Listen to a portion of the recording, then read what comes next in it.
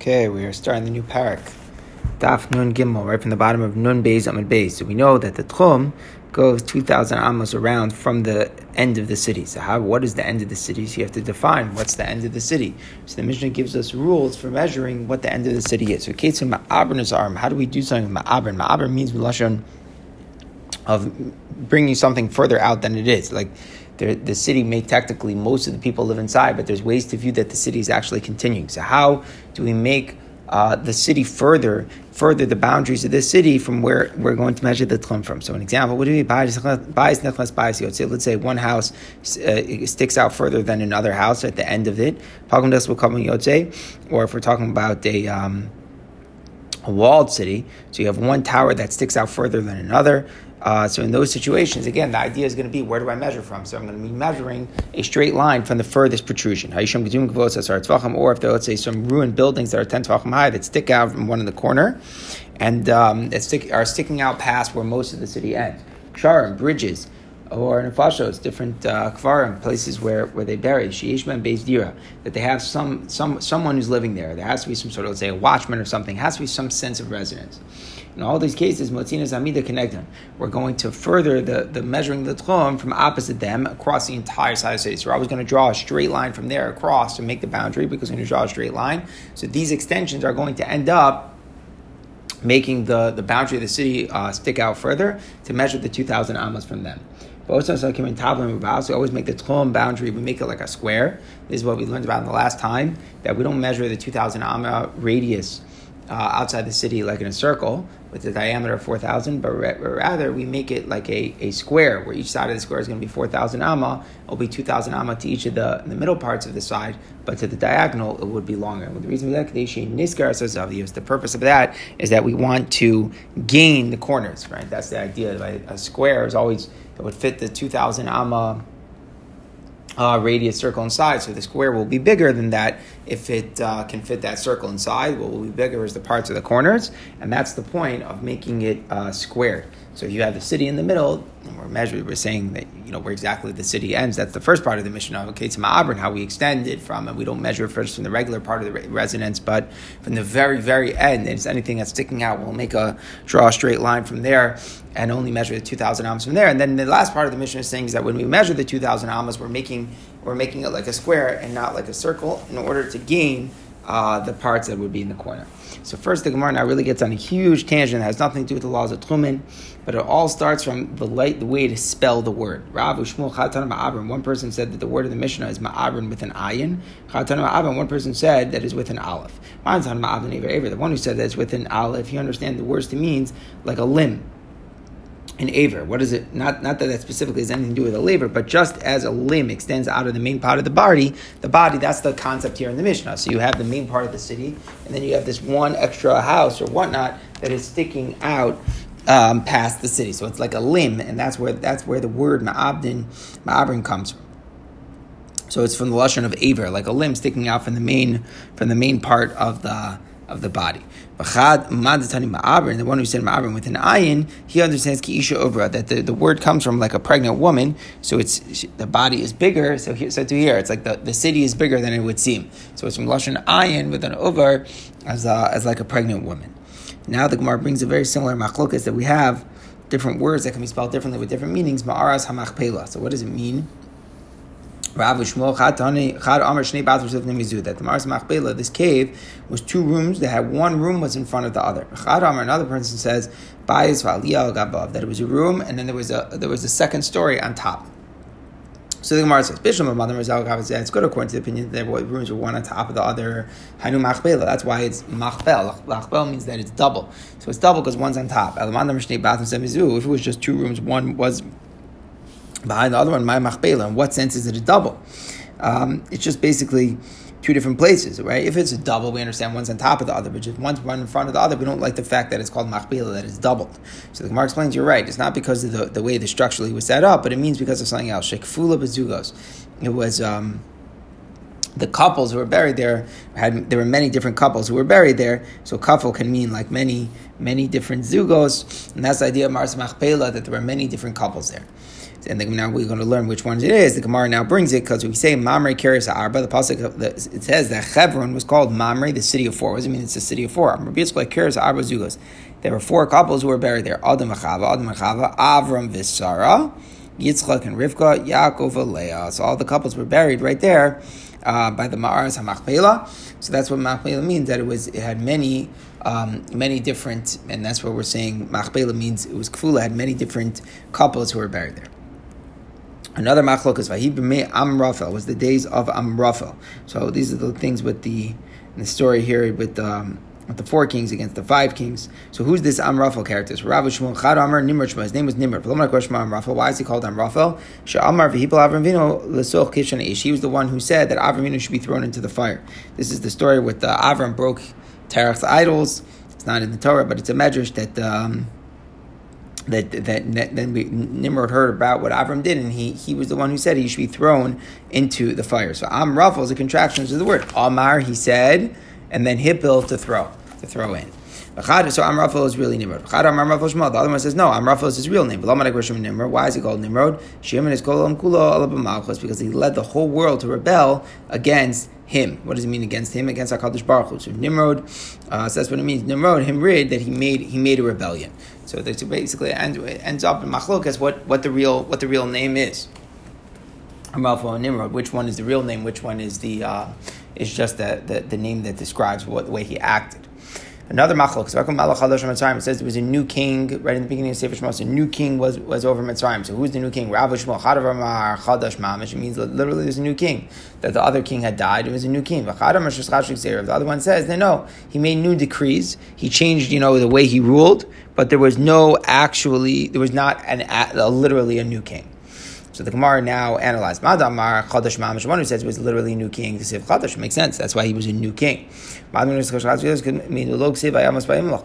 person who says the other opinion that it was only had new decrees is because nowhere do we say the pasuk never says that he died and a new one came. So we just have that the pasuk says there was a new king. So what happened to the old king? Must be that no one died. It's not that there was literally a new king. It just means that.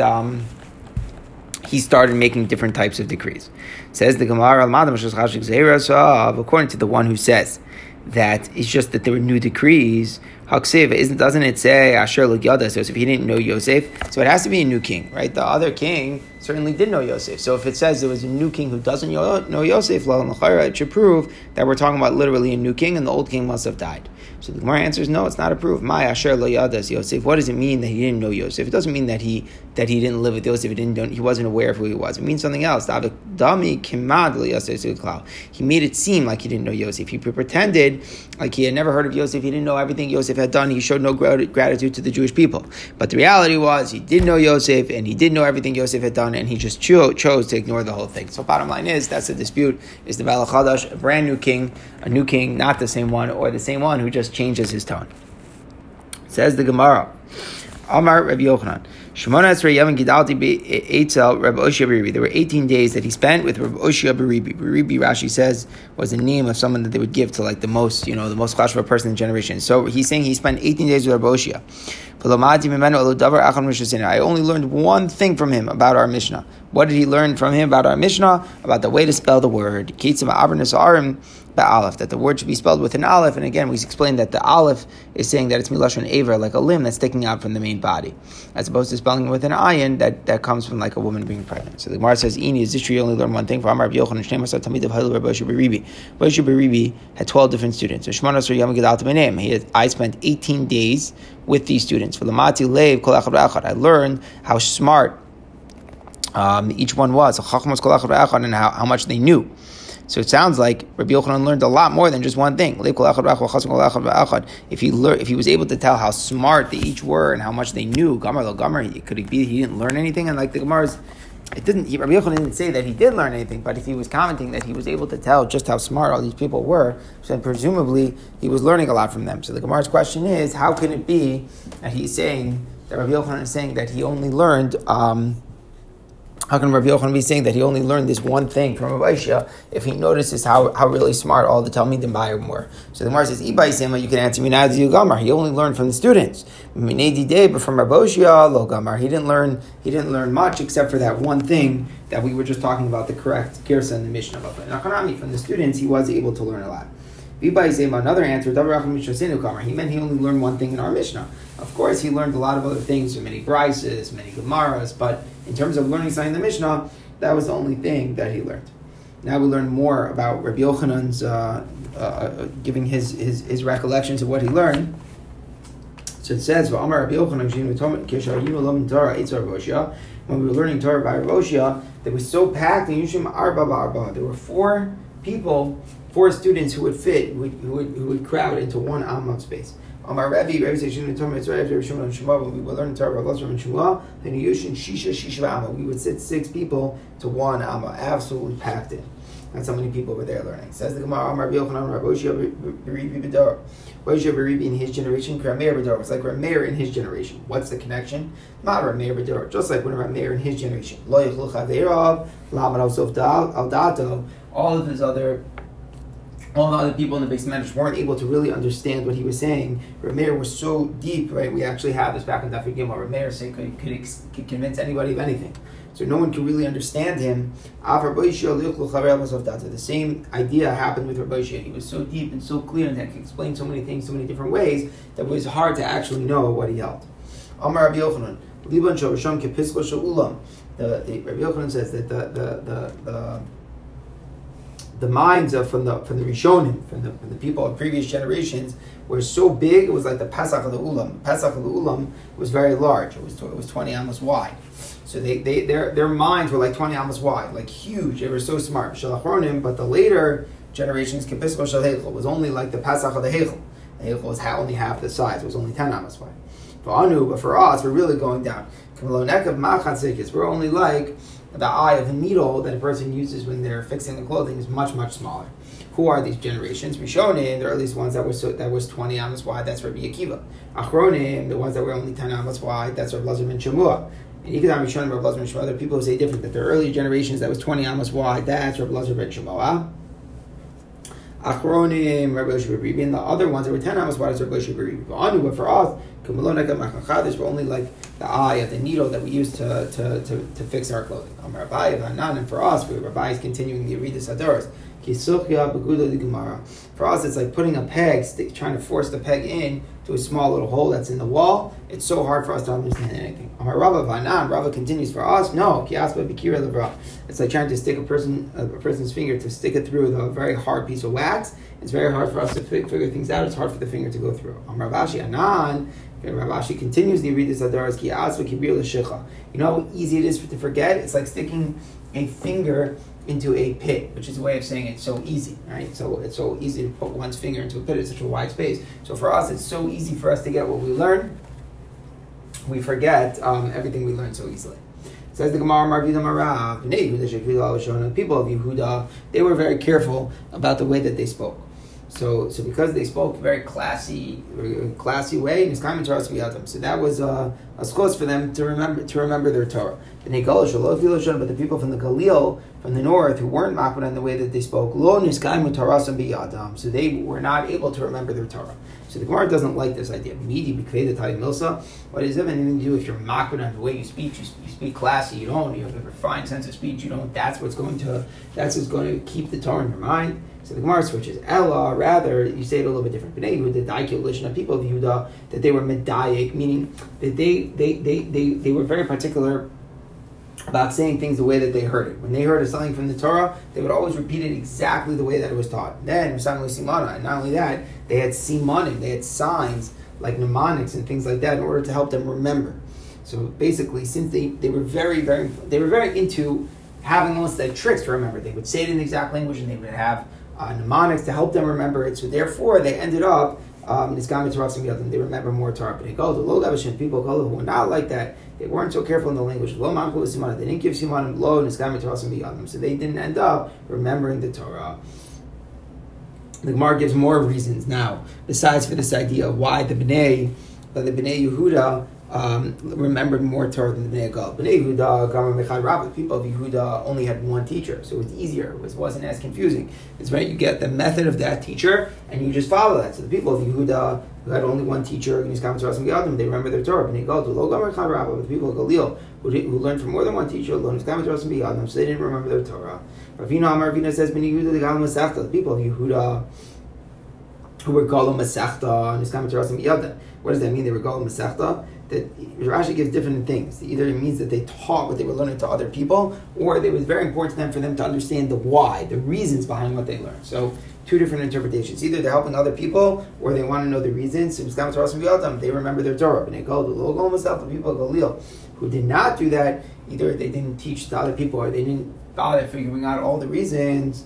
So they didn't remember the Torah. Now we'll see that this disparity between the Galil and Yehuda about Gal Masechta was true from David and Shaul.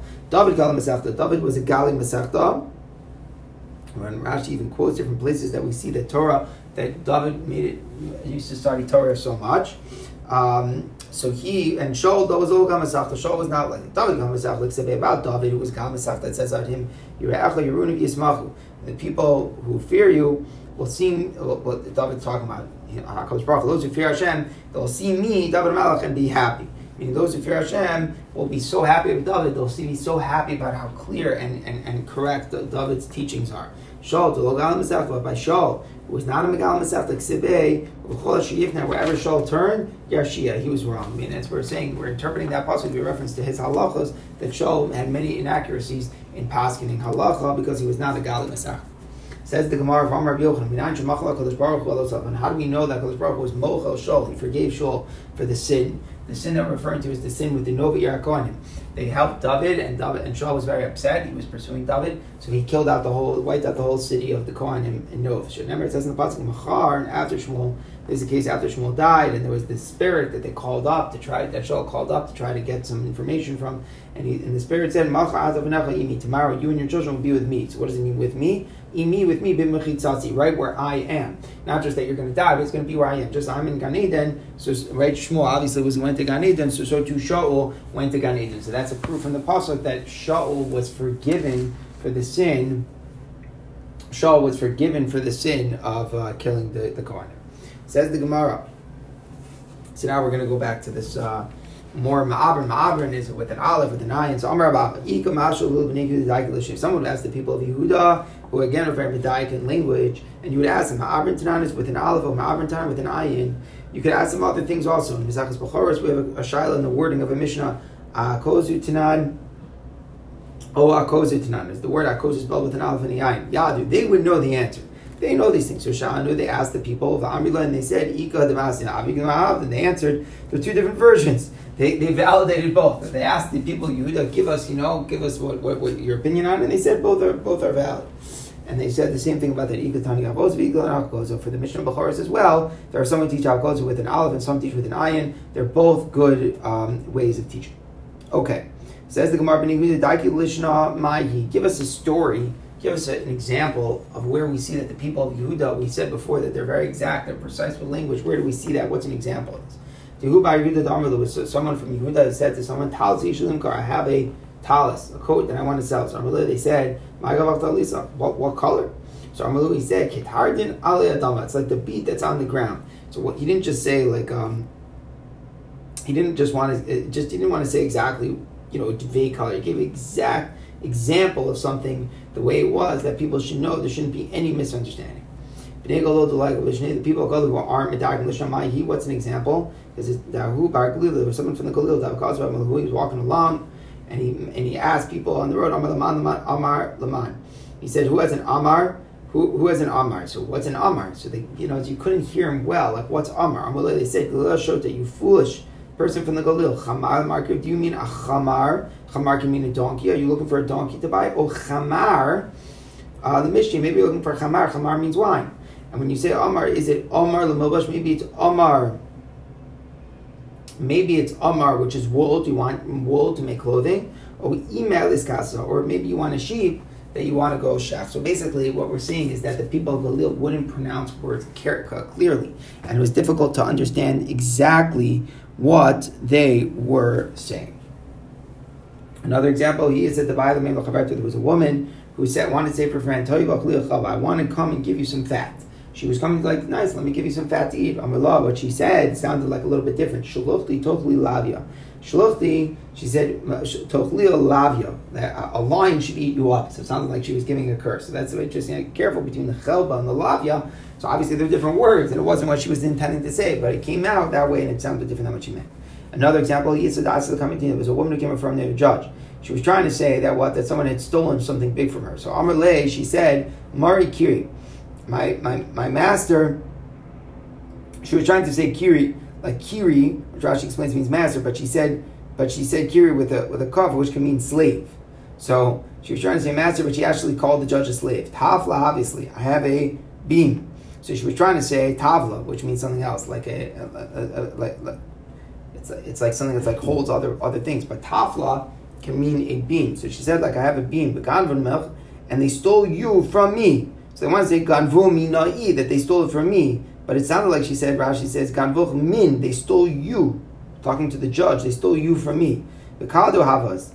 And now what? She was trying to say kidan havas, how large it was. But she said kidu havas, and now it was when they would hang you on it. She was trying to say how big it was, but it just came out totally wrong.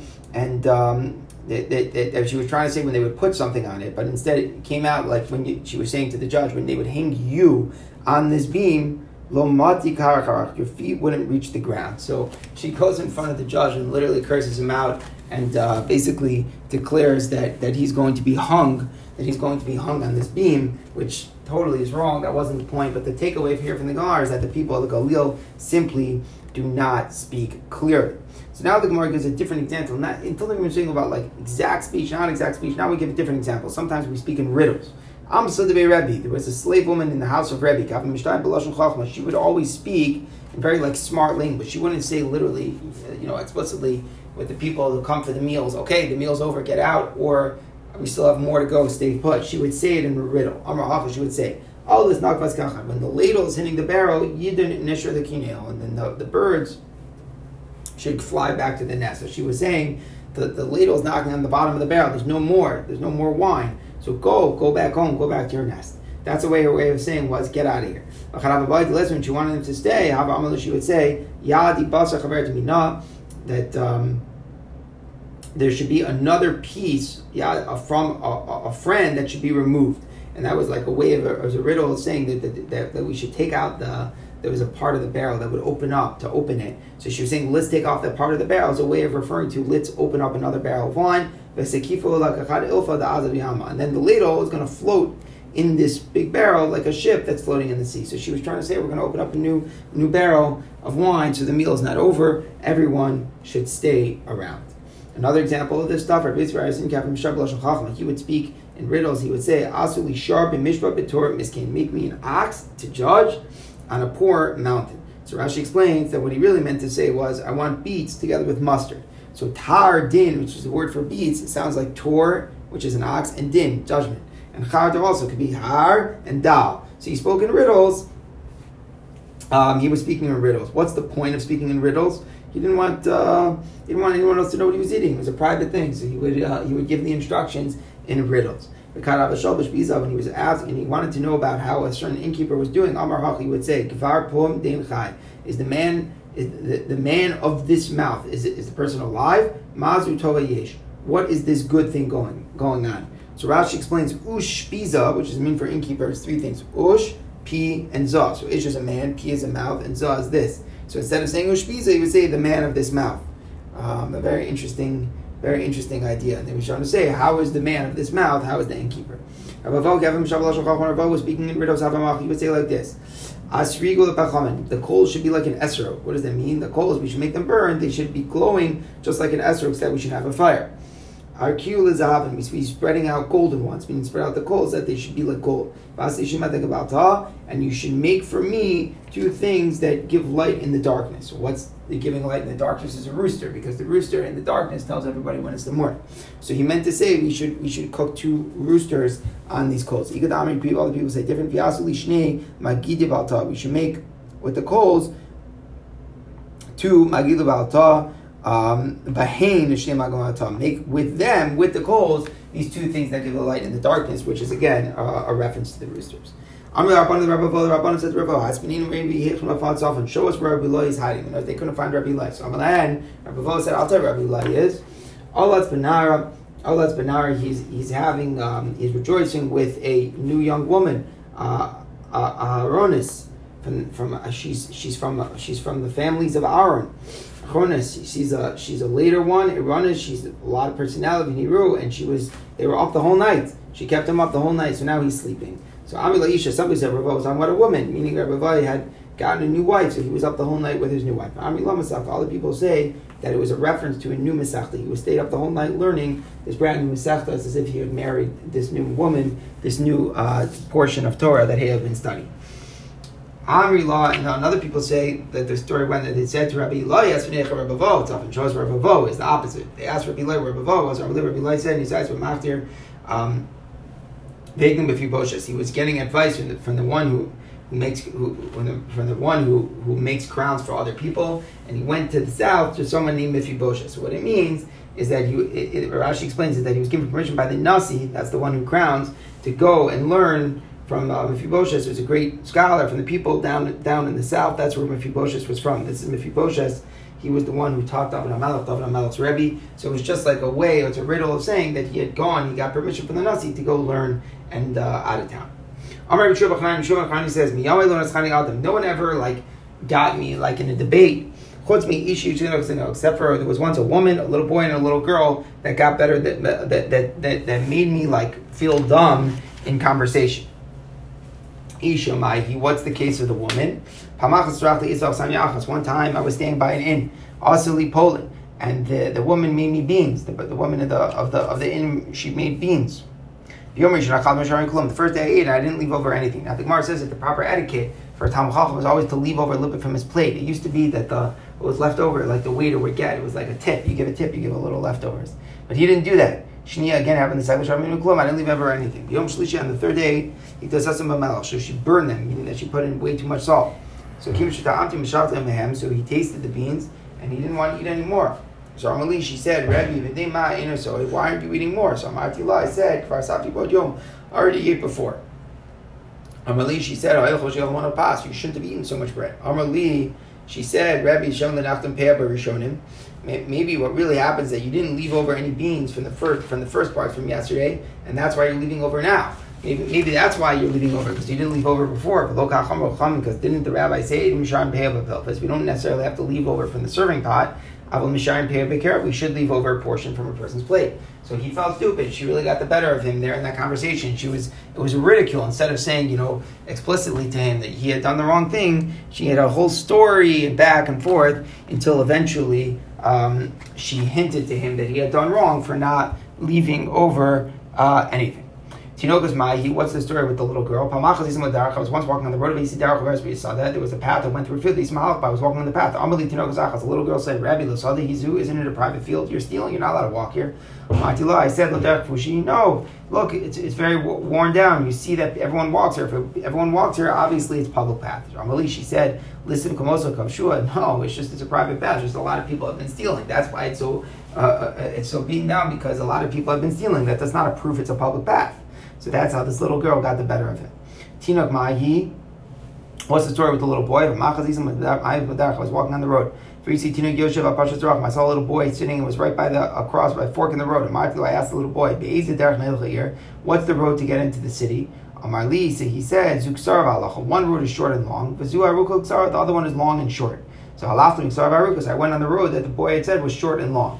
When I got to the town, so you couldn't get in. It was surrounded by all these gardens and different things that were blocking. You couldn't get in. So he had to go all the way back. Turned back. I said to the boy, Bini, I thought you said that this is the short road. He said to me, I said it's short and long. It's short and long because it's a short road, but it's long because you can't get in. So I kissed him on the head. I said, Ashreich in Israel, that the Jews are praiseworthy. We're all very smart. From the very old to the very young, everybody's very smart. So this is the idea that the boy was a chacham, to say it in language, a short road that is long is the one that may have been short in distance, but if it couldn't get into the city, it's a short and long road. Says the Gemara, Rabbi Yosef Agliva also Rabbi Yosef Agliva was once going on the road. Ashkel Buria, he met Buria. So Buria is the daughter of Chanan ben Trajan, but Meir's wife. She was a very smart woman. Amallah, he said, definitely look Lod. What's the way to get to Lod? Amallah, she said, Galili Shota, you foolish person from the Galil. We don't remember the Galil aren't exact with their language. Lo kach amar chamar tavasicha isha, don't the chum say in Pirkei Avos. We shouldn't have too much talking with women. You just said be'ezel load, which to load. So you use too many words. So by using too many words, that itself is a violation of the axiom of al tabar sicha me'isha, and that's why she criticized him.